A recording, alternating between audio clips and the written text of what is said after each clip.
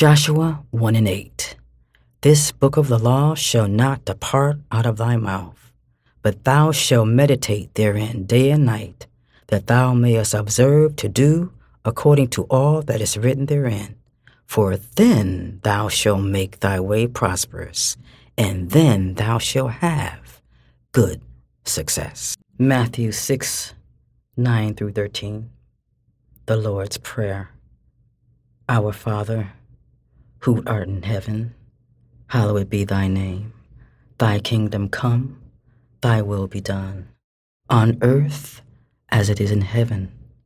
Give us this day our daily bread. Forgive us our trespasses, as we forgive those who trespass against us.